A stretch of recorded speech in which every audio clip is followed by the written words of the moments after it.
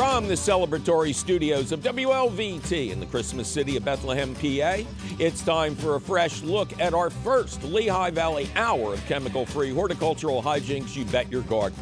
I'm your host, Mike McGrath. This special broadcast marked the 20th anniversary of continuous episodes of You Bet Your Garden, as well as the first show from our new headquarters here at PBS39 in the Christmas city. Our musical director, Ken Queter, performs live to help celebrate that transition. And you'll hear important advice from Umar Micah, the man who gives poison ivy a rash. Plus, we explain why chemical fertilizers make flea beetles fat and happy. And, of course, take your fabulous phone call questions, tips, tricks, suggestions, and amazingly adroit assertions. So light the Moravian star, cats and kittens, because it all starts right here, right now. Hey, welcome to the first episode of You Bet Your Garden, coming to you from the fabulous studios of WLVT in Bethlehem, PA. That was my good friend Kenny Queter and his partner Mark Teague playing us on live because this show is also our 20th anniversary. We got a lot to get done. We have my good friend Umar here, the poison ivy expert, going to tell us the best and safest ways to get rid of that nasty vine and tell us stories of taking tons out of people's landscapes. And we're also going to tell you why flea beetles love chemical fertilizers. That's a lot to do. We better hop right to your fascinating phone calls. The new number, 833-PBS-WLVT, which means 833-727-9588. Nevi, welcome to You Bet Your Garden. Hi, Mike. Great to be on your show. I'm glad to have you on our very first show out of Bethlehem. It's very exciting. Where is Nevi? I'm right off next to Valley Forge National Park in Chesterbrook. Oh, okay. Very good. You got a lot of deer to help you do your gardening and pruning. Yes, for sure. So this question that I had is about the very popular houseplant Kalan Koi. I don't know if I'm pronouncing that right. Okay. But my husband gifted me one last year in July, and it flowered twice for me. And then I put it out on the deck this spring, and it surprisingly did very well.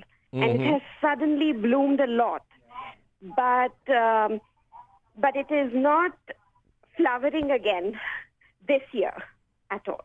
Okay. Well, are you saying it flowered last year but not this year? Yes, and it has become much bigger. It is almost 4 times its size now. Well, they're going to do that, you know. Yeah, and it looks very beautiful, but I don't know how to make it bloom now. Well, you know, it might not be anything you did or could have done.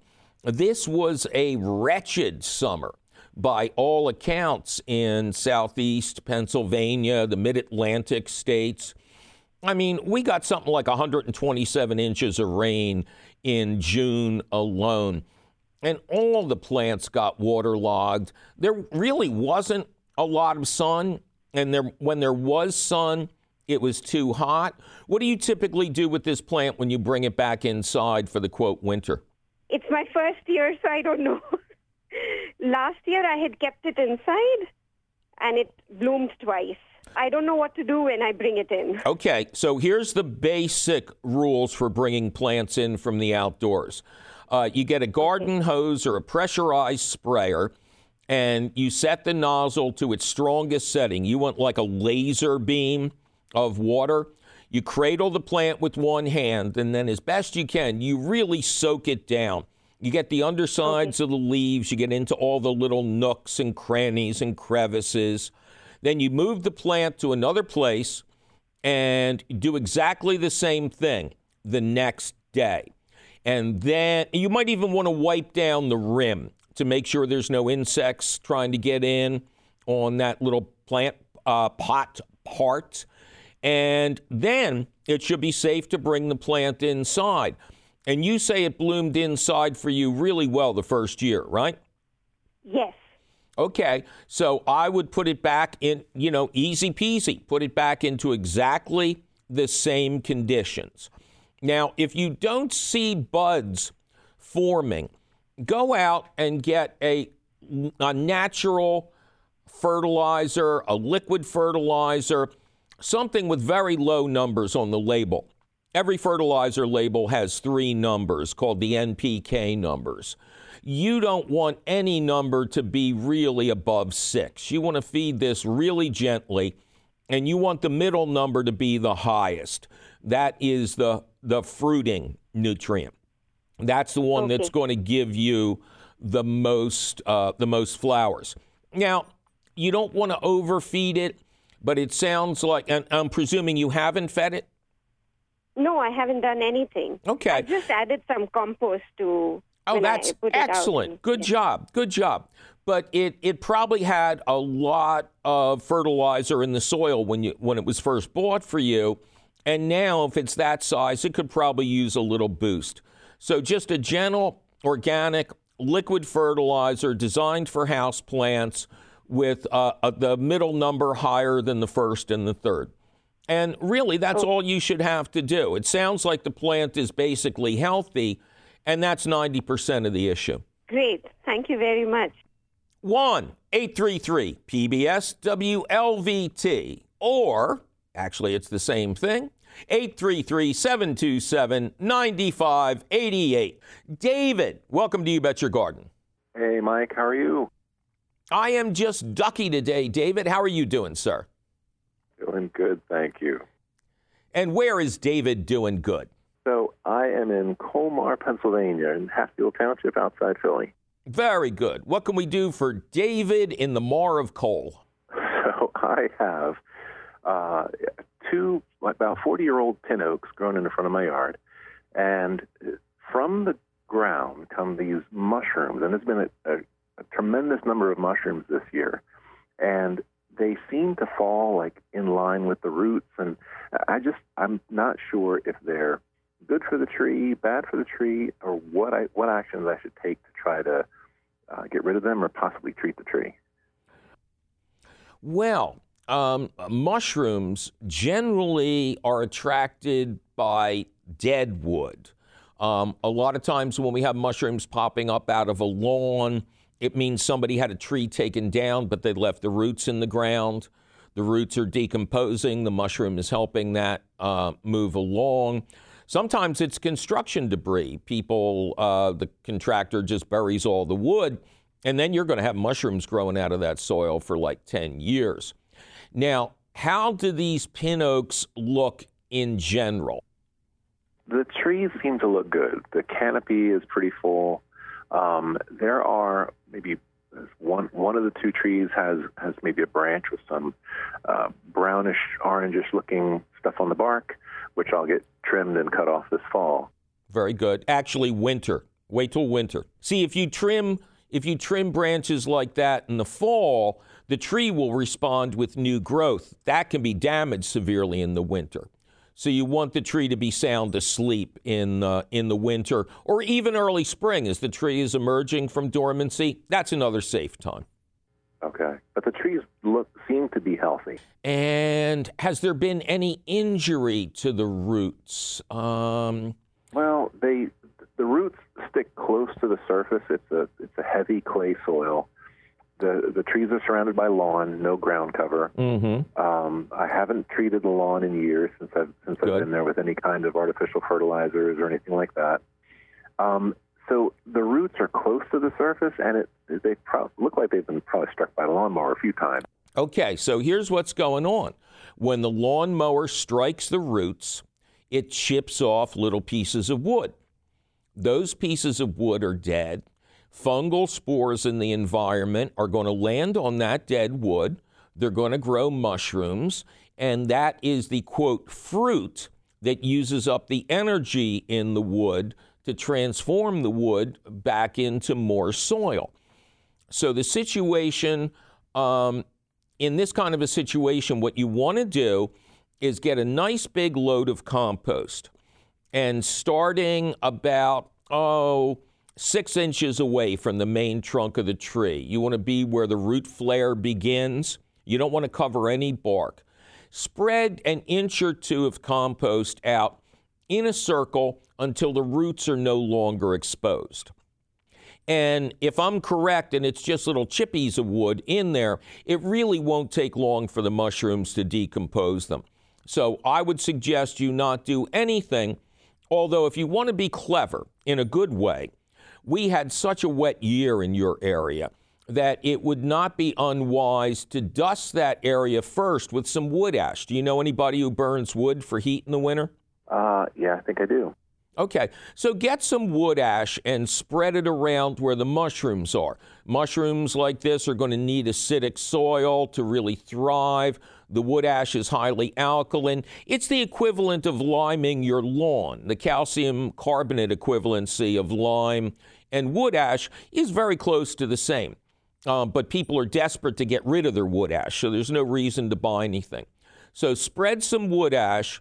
Cover the roots with compost. That won't hurt them, although above ground roots are very healthy for a tree if nobody's banging into them. Oh, great. How thickly should I put the wood ash down? Like how? Oh, not that much. Not that much. Maybe do a couple of cups for the whole tree.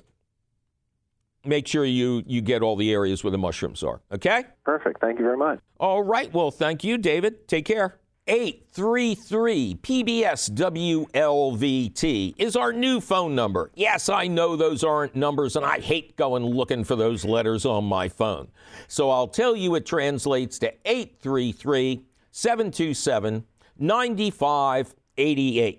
Please call that anytime. If we're not around, leave us a message, and we'll get you on the air. Like Carol. Carol, welcome to You Bet Your Garden. Well, thank you, Mike. I'm excited to be with you. I'm excited to have you, Carol. Where are you excited? I'm excited at 7th and Pine. Oh, an excellent neighborhood in Philadelphia. The trauma surgeon who saved my life after a bad car accident in 1976, Dr. Bob Jama, he lived at 7th and Pine. Oh, great. That's a great neighborhood down in the true old city. What can we do for Carol on Pine Street? Well, I have a miniature peach tree that needs to be moved. Right now, it is, well, I have a glorious fig tree, and it's gotten so big that every time I go by my little peach tree, I hear, help! Oh, just give it some figs and tell it to grow up, Carol. So what shall I do? How are you doing on getting peaches from this thing? Well, this year, I mean, it really is starved for light. I only had 5 peaches, and they were very small and hard, and when I picked them, they gave me a raspberry. Well, that's good. Peaches and raspberries go very well together, especially over top of vanilla ice cream. So peaches have a fairly long taproot. They are not easy to move. Do you have a place, 7th and Pine, you and I know, this is truly the old city. 7th and Pine was laid out in the 1700s. Most people don't have large backyards if they got one at all. So do you really have a place to move it to? Well, what I want to move it to a very large pot that I have. Are you going to bring that pot in if we get a really severe winter? No. Okay. See, your fig tree has probably suffered winter damage some winters, but not during mild winters, correct? Well, yeah, 5 years ago when we had that awful cold spell, it did die down to the ground. Exactly. But because its roots were in the ground and it's a super hardy plant, it grew back from the roots. If you get a year like that with a peach in a pot, it will die back to the ground as well, and it will also stay dead. So, this is one of the hardest things in horticulture, but there are times when we as gardeners have reached the point where we have everything we possibly can in the ground, and it's time to do some culling. it would be difficult, if not impossible, to move the entire tree, say to give to a friend out in the suburbs or something like that? Well, it's a mini. Right. Well, you mean it's a dwarf? No. It's a miniature fruit tree. How miniature is it, Carol? About 4.5 feet tall. Okay. And they are supposed to be able to grow in pots. Okay. Yeah, but what they don't tell you is that's down in the Carolinas. That's in a place without a real winter. Now, I presume you're in a courtyard and you're protected. But again, this tree has a long taproot going into the ground, and that makes trees very difficult to transplant. I would ixnay the existing tree, get another one, and set it up in a big pot in a protected corner. That would give you your best chance, because otherwise you'd have to take cuttings and root it to a different rootstock. You know, sometimes it's best to cut our losses. One of the things gardeners are worst at is getting rid of plants that aren't in the right place. So my advice would just be to buy it again, cut it down. Do you have a fireplace? You know anybody who has a fireplace? I have fireplaces, but they don't work. Oh, okay. If you know anybody seriously who has a fireplace or a wood stove, when that wood dries, it's incredibly sought after. Apple wood and peach wood will scent the entire house if you just throw one branch on to the rest of a fire. Wow. But that's my honest advice. It wouldn't survive the move. If you really like the tree, get a new one, get a great container for it, put it in a sunnier spot, and everybody's going to be happier. Okay. All right? Well, of course I'm going to try to move it anyway. Okay. Well, good. Send us pictures. We love a good laugh. Okay. All right, Carol. Good luck. Okay. Thank you. Bye-bye. Bye-bye. Well, it's time for me to take a little break and remind you that you're listening to a special rebroadcast of the very first show from our new home here at PBS 39 in the Christmas City. It's also our 20th anniversary show. Yippee! Coming up next, Umar Micah, the arch enemy of poison ivy, reveals how to deal with that nasty vine.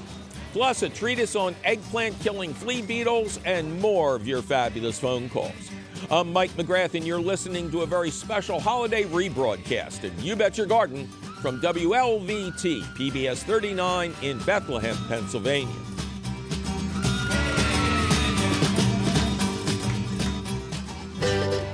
Yes, we will take more of your fabulous phone calls. We'll also reveal why flea beetles love when you use chemical fertilizers. But now it's time to welcome our very special guest, an old friend, Umar Micah, the poison ivy horticulturalist, who is here to tell us not only his great adventures in attacking tons of poison ivy in single landscapes, but also have some good tips for homeowners who just have small amounts that they want to clear.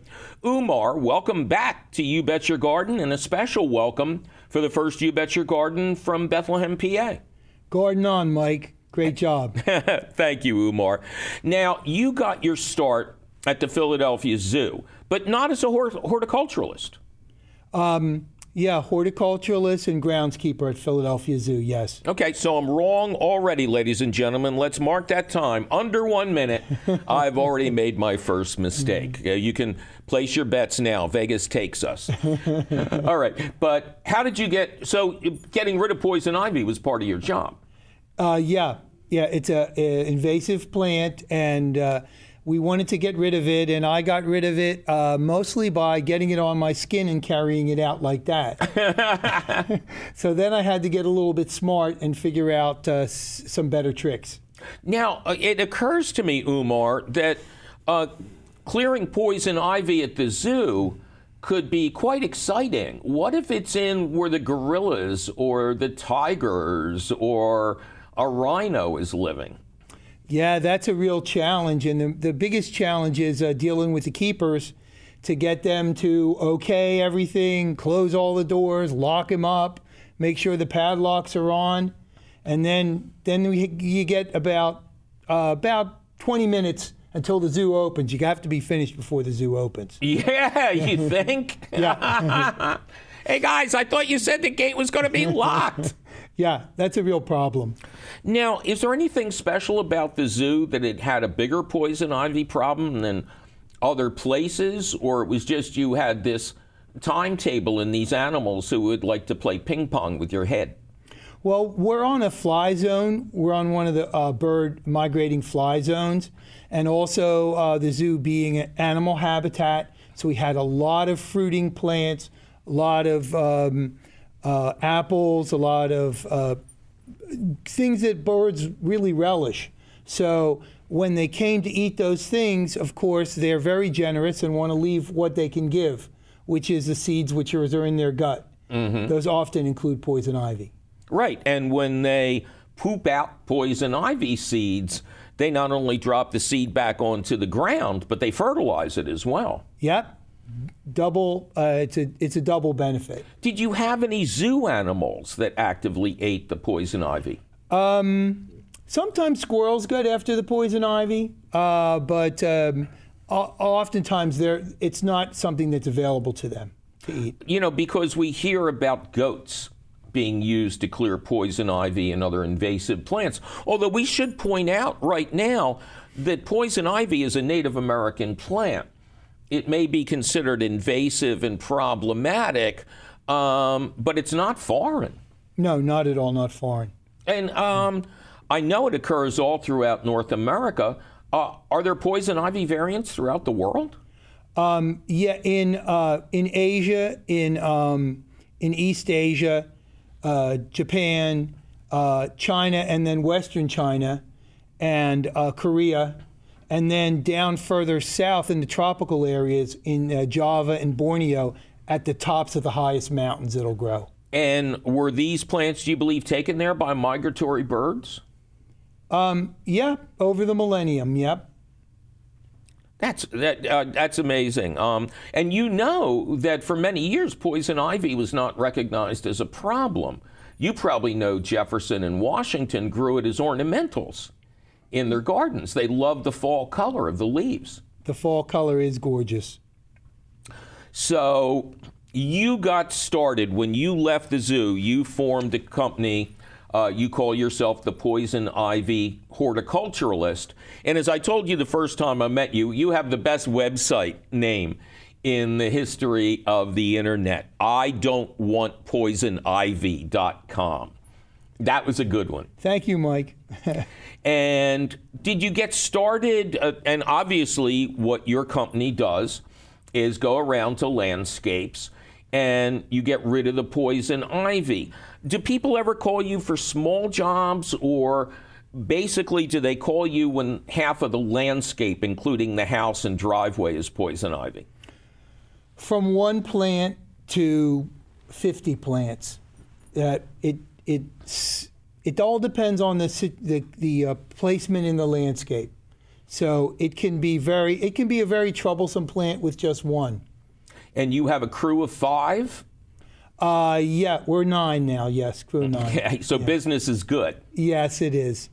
Now, you have removed from home landscapes some impossible to imagine tonnage. Yeah, the largest single weight of one plant was in Haddonfield, New Jersey, 930 pounds. That was just one poison ivy plant. It was a 25-year-old plant. And was that going up the side of a tree? It was growing up the side of a choke cherry and then reaching out and grabbing another second choke cherry. Oh, man. So what's the first thing you do when your crew... I know you brought your tools of the trade, and I want to show this. Bring it over to me, because you have this hilarious little way to identify poison ivy. Can I give you a constructive criticism? Please. Why is it cute? It shouldn't be cute. You even call it happily, and happily stands for human and poison ivy leaflet interface. But you have underneath, the leaflets 3 resemble me, because you want kids to think it's got a head and 2 hands. Yes. Right? Yeah. Couldn't you have a snarling face? What was the poison thing that you put on your cabinet so the kids wouldn't drink the Clorox, Mr. Yuck or something? Something like that. I think this should be Mr. Yuck. Okay. You know. Yeah. Appreciate that. More like it. So when you go in, do you spend the first time doing an evaluation? Sometimes it's necessary. Sometimes the clients are ready to go. Sometimes we get the call and we quote them a range of a price and they're like, can you come today? And sometimes we can. And are your guys all in spacesuits, hazmat suits? No, we started out in full Tyvek suits, but there was two problems with them. One problem is they're very hot. Yeah. The other problem is I don't care what size Tyvek suit you're in. When you're in a Tyvek suit, you're the Hulk, and you're just ripping it to shreds. That would seem good. Yeah. Well, it's just that Hulk smash poison ivy, puny ivy. Yeah. Hulk rip crotch out of poison ivy, out of Tyvek suit, you know. And so we found that if we wear heavy gardening clothes and a Tyvek sleeve, which will come up to the elbow, double gloves, and that's sufficient. You have one of those. Yes. May we see it? Yes. Would you put it on? And then when you get back to the shop, what do you do to wash those clothes? The Tyvek sleeves are discarded after each job, or sometimes at lunchtime when they take them off, they'll get rid of them. That's the Tyvek sleeve really takes the bulk of the poison ivy resin, and by the end of the day, you're not going to ask me to turn my head and cough, are you? So the guys see these gloves, we get a little squirrely. You know. The gloves go on, and then the sleeves.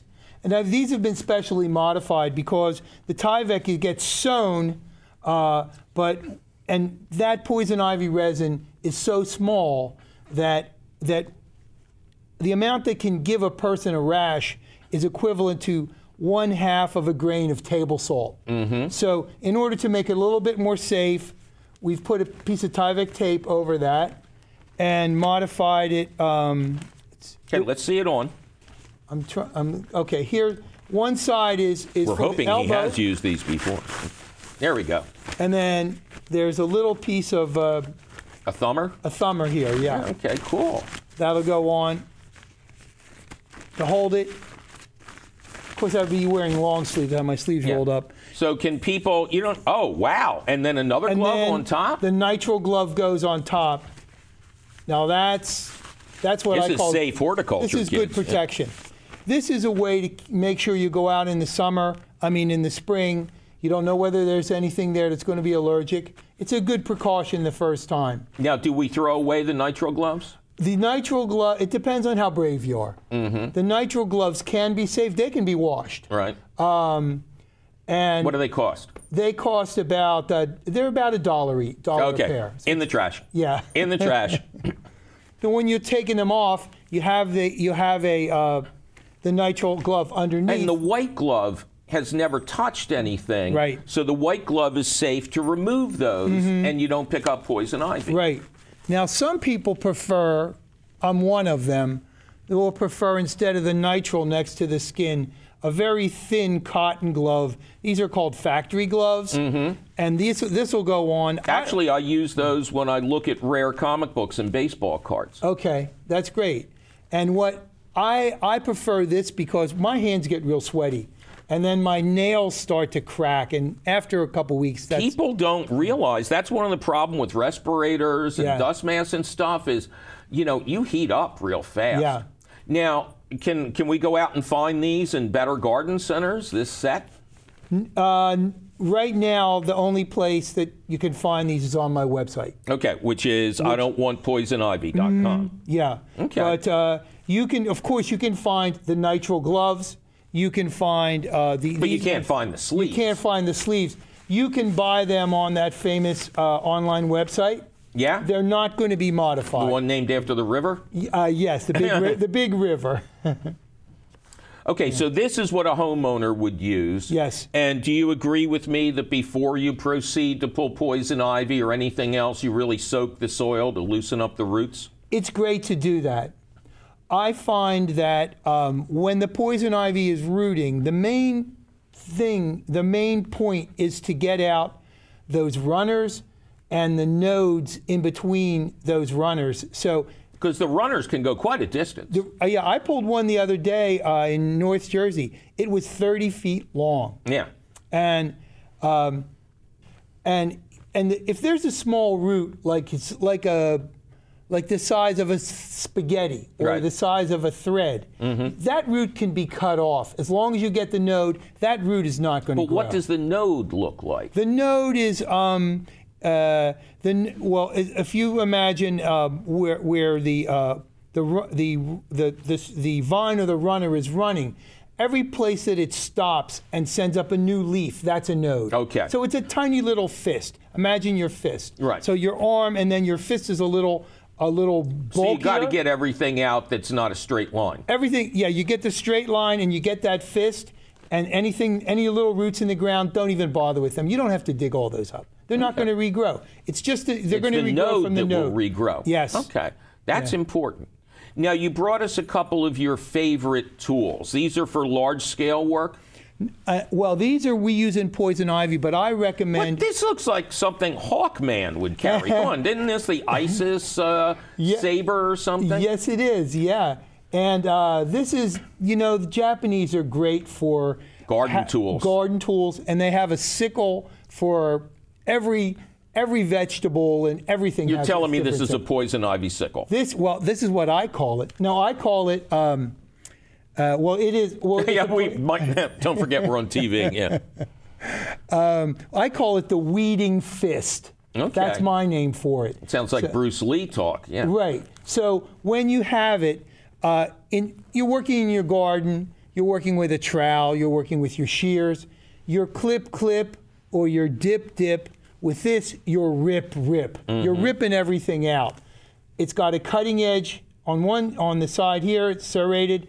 And it's got a sharp cutting edge here. You cut this way, you cut this way. And the good thing about this is, what you would be working in your garden, it takes you about 2 hours to do, you'll do with this in 20 minutes. And where do you get these? These you can buy from that famous site on the river right site. On the internet. Yeah. And you can also get this out of my website too. Okay. It's a great tool. It'll deal with those weeds. I'm going to take this next time I go to the electric factory late at night. This would be good. And that looks to me like a poacher's spade. A poacher's spade, yeah. Yeah, we call it a poacher's spade because when you were starving to death and your landlord wouldn't let you hunt on his land, you went out late at night with a spade like that and you dug up a rabbit warren and you ran away with the rabbit real fast. And the poacher's spade was the spade that would open up the ground real fast. Right. Also kind of bang the rabbit on top of the head if you wanted to. Right, and that's what I use it too for, Mike. That's a great explanation. This is when you're in your yard and you only have 45 minutes till the soccer practice. You need something which is going to. And you see the foot things here, the footpaths where you put your foot up there. They are invaluable when you're digging in your garden. Now you're digging with your legs instead of your arms. You're digging with your legs, and all the power is coming right here. So with a big regular shovel, those big shovels that we use, they were really invented when there wasn't a lot of machinery to unload ships and unload railroad cars, and there were gangs of men who did that. Now this is a modern type of a thing, or like the poachers used. You got to get in and you got to get out quick. That's when you need something like this. I only use a standard shovel to move compost around or to dig a new planting hole. Everything else I use a poacher's spade. I have 4 different sizes. Okay. They're great tools. Yeah. In addition to everything else, you run a poison ivy conference. You've been doing this for many years now, right? Yes. This will be 2019 will be the 7th conference. And how many days does it run? It runs for 2 days now. Okay. And you train other people like you to become poison ivy horticulturalists? You're kind of investing in your own competition? Yeah, I love to. I love competition. Yeah. So your next conference is March 2019, and you always hold them at the Philadelphia Zoo. Oh, right. And all this information can be found at idon'twantpoisonivy.com.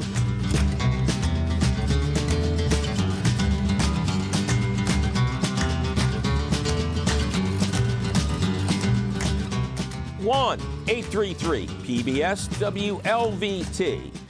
I'm your host, Mike McGrath, and we're in the stretch now, cats and kittens. In just a little bit, we'll get to the question of the week, explaining why flea beetles love when you use chemical fertilizers. But first, a couple more of your fabulous phone calls at 1-833-PBS-WLVT. or 833-727-9588. You can call either one. They're the same thing. Valerie, welcome to You Bet Your Garden. Thank you. Glad to be here. I love your show. Oh, thank you so much, Val. It's good to have you here. Where is Val? I'm in Nashville, Tennessee. Excellent. But my question concerns Stratford-upon-Avon in jolly old England. Oh, you are so lucky that I was actually in Stratford back in the 70s and absolutely loved it. That was one of the most unique places in England. You may have done exactly what I did a year ago, which was to steal a mulberry berry from Shakespeare's tree at the new house, his final house in Stratford. I took the berry in my hand. Back to my hotel, I preserved it. I read something on the internet about soaking the berry and then taking the seeds out and keeping them in a moist piece of filter paper in my refrigerator for a year. Then I planted them. But you never took them across international lines without a plant sanitary permit, did you, Valerie? Certainly not. There you go. Good, good. We just wanted to make sure that you would use the proper disintegrating transformer to get them over legally. Okay. Absolutely. Okay, so I got them over legally. They sat in my refrigerator for a year. Then I planted them early this summer, and they came up. And okay. Things looked pretty good until a silkworm, or at least a caterpillar of some sort, got to one of them and ate it down entirely. Oh, you are correct. Mulberries were planted around the country in great numbers for the burgeoning silkworm trade. Mulberries are a very weird cane fruit. My friend Lee Reich, who is just the expert on small fruits and all kind of fruits in general, has explained that technically there's like 3 or 4 different types of mulberries. Okay. Sometimes they're incredibly tasty, and sometimes they're incredibly bland, but it's really a hit or miss. But it's interesting that you knew that it was silkworms. After I had my little run-in with the silkworm, I got worried about them, and I brought a few of the pots in the house. Okay. And they continued to grow, and I went to a plant shop and said, what should I feed my mulberry? And he said, buy this nitrogen, is that what it is? I hope you didn't do it. I did, and then I heard you on the radio the very next week saying never feed nitrogen to a fruit plant. So I'm calling to see what should I feed them. Well, first you should go back and yell at the guy and take the nitrogen back to him. Right now, see, these are plants that need to experience a winter dormancy. So you were probably good to bring them in to protect them.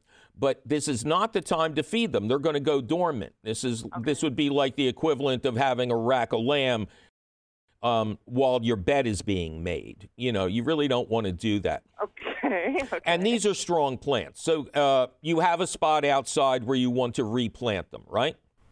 I'm not sure. I'm going to keep them in the pots for a while. I might give one to the university to plant. If you're going to keep them in the pots, you have to plant the pots. They have to be outside with their roots underground. Okay, for the winter. They have yes, to be outside. They have a chilling requirement like apples and peaches. Oh, thank you so much. This is so useful. Okay, good. So if you want to put them in the ground, pots and all, that's fine. Makes them easy to lift out the next year. The only thing you're going to, quote, feed them is you're going to mulch them with an inch of compost. Just compost. Yeah, okay? These things grow wild in the woods. They're never fed. They fruit like mad. Your guy is That's crazy. The other thing. They're kind of ugly. Yeah, they're not. I mean, they're all over natural. But they're not even a one-season plant, Val. Oh, they aren't? No, they just sometimes have great fruit. Oh, but in Shakespeare's yard, it looks more like a tree than a bushy weed. It's 300 years old. So, but can I make mine look like a tree? Yeah, live for 300 years. Is there any kind of pruning that you would suggest once they get a little bit bigger? Hey, we got to keep these things alive before we start getting fancy, Val. Okay, well, then I'll call you again later. You're going to put them in the ground with their roots underground, either potted or unpotted. You're going to spread some compost around them, and then you're going to get some BT, Bacillus thuringiensis. You don't have to remember that. You just want the organic caterpillar killer. Perfect.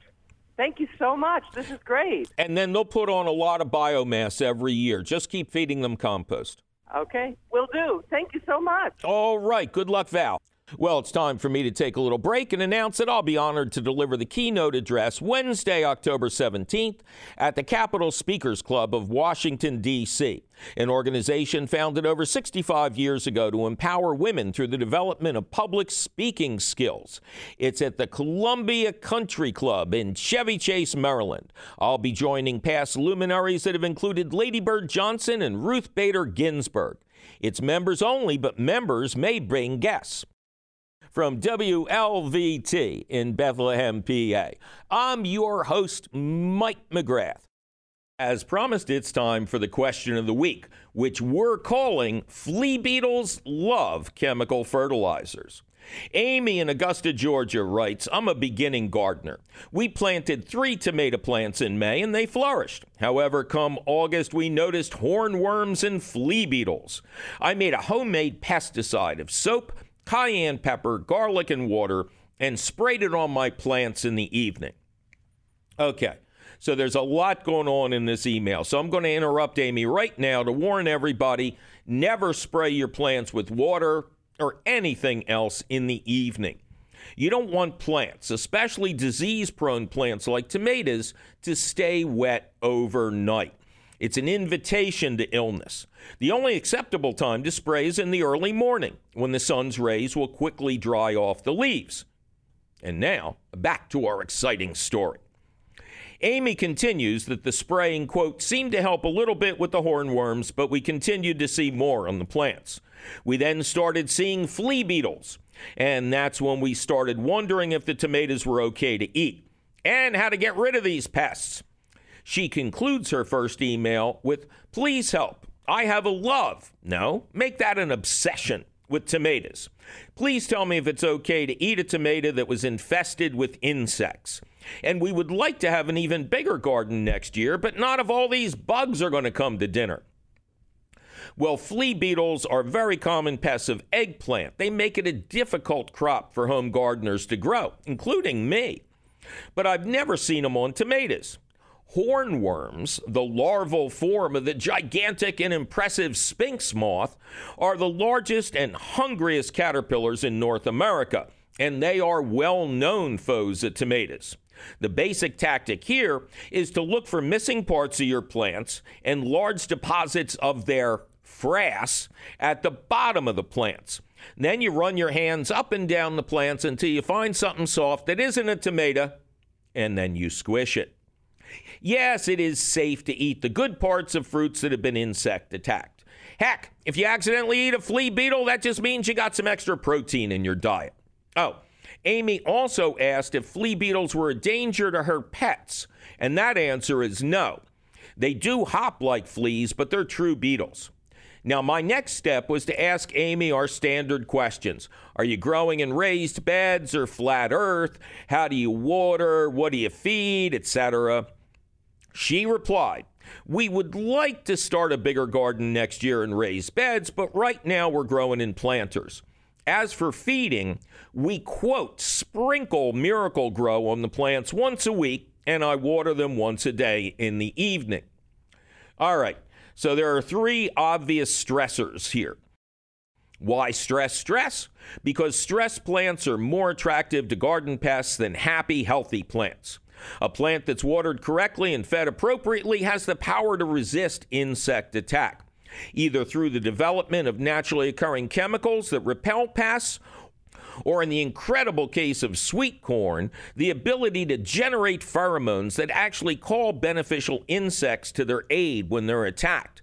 This is perhaps the coolest superpower in the plant world. Plants that are weakened by incorrect watering and fed with cheap explosive chemical fertilizers, not so much. They're like somebody who over-imbibed and is now staggering down the wrong street in the wrong neighborhood with $20 bills spilling out of their pocket as they vainly search for a handkerchief they're going to need real soon. They are likely to attract unwanted attention that will give them a worse outcome than a couple of flea beetles. Okay, here's the 3 stresses. Containers. Containers need to be large for tomatoes. 17-inch pots with good drainage and only 1 tomato plant per pot. The pot should contain what's professionally called a soil-free mix, aka potting soil or seed starting mix. You'll have to go to a real garden center or order by mail to find the right kind. But make sure the mix does not include chemical fertilizers, which may be the only kind of mix you'll find in the big box stores. Watering, or as we say in Philadelphia, watering. Watering every day guarantees problems. Plants want an inch of water or rain, preferably rain, once a week. Yes, once a week. If you water plants every day, their roots will stay at the very top of the soil. If you soak them deeply, it takes several hours to deliver an inch of water to a garden, and then let them go dry for several days. They'll develop deep roots to follow the receding water, and deep roots make for healthy plants. And finally, food. I know as much about Miracle-Gro as a kosher rabbi knows about cuts of pork. But even I know that you don't sprinkle the nasty stuff. You dissolve it in water and then use it to slowly weaken and kill your plants. Chemical fertilizers are combinations of elements that are highly explosive, and they're present in their salt form. And neither explosives or salt are good for your plants. The only miracle here is that people continue to fall for this nonsense. Feed your soil, not your plants. Make sure their growing medium is rich with compost, and your insect invasions will be few. All right. I want to thank everybody here at WLVT for their extreme patience in doing this first simulcast of You Bet Your Garden. Before we get to the credits, I want to especially thank our good friends Kenny Queter and Mark Teague for coming in to play live on our 20th anniversary show, and we've arranged a little something special. A lot of people are asking the question, how do you feel about leaving Philadelphia for the Lehigh Valley? And the boys and I have summed it up in a song that some of you may find familiar. Okay, take it, boys.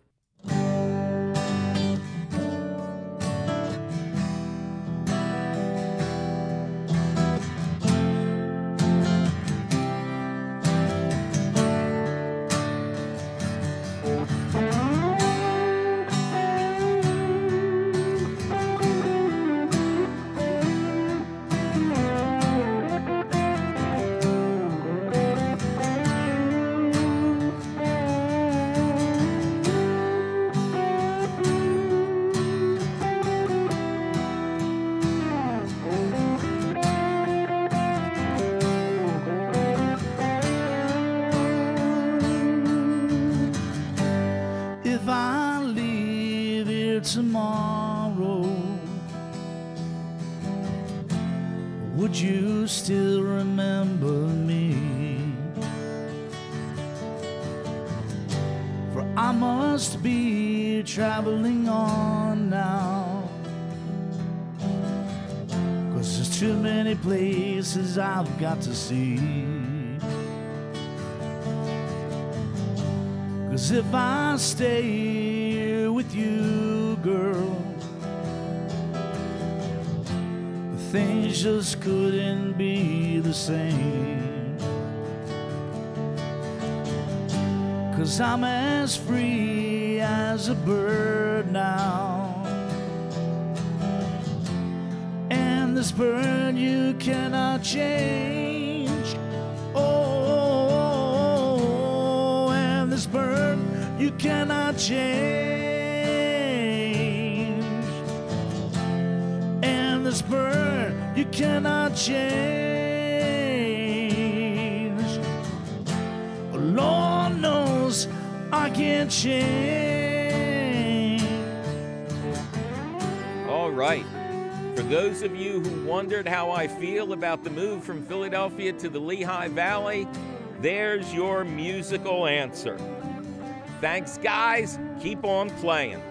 Because I hope our listeners enjoyed our interesting advice about those nasty flea beetles. And luckily for them, the question of the week appears in print at the Gardens Alive website. To read it over in detail, just click the link for the question of the week at our website, which is still and will forever be youbetyourgarden.org. Gardens Alive supports the You Bet Your Garden question of the week, and you will always find the latest question of the week at the Gardens Alive website. Yikes, my producer is threatening to shotgun my eggplants if I don't get out of the studio. We must be out of time.